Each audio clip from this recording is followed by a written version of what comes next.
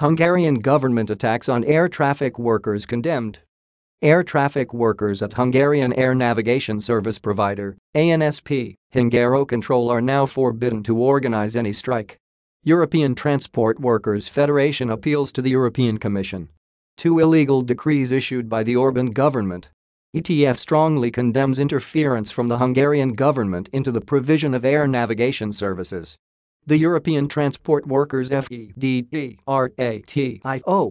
ETF sent a letter to the European COMMISSION President Ursula von der Leyen, to the EU Commissioner for Jobs and Social Rights, Nicolas Schmit, and to the EU Commissioner for Transport, Adina Vălean, asking for immediate action from the EC to stop what seems to be another case of breaching the rule of law by the Hungarian government and also a clear situation of union busting within this EU member state.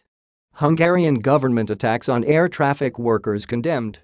Addressing the EC leaders, the ETF expresses its deep concerns regarding the difficult situation of the air traffic workers at Hungarian Air Navigation Service PROVIDR, ANSP, Hungarocontrol, which are now forbidden to organize any strike on the basis of two illegal decrees issued by the Orban government.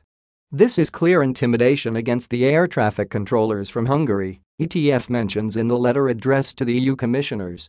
The decree not only dismisses the decision 2.mpkf.35.080/2021-5 of the Hungarian Appeal Court, but also violates Article 28 of the Charter of Fundamental Rights of the European Union.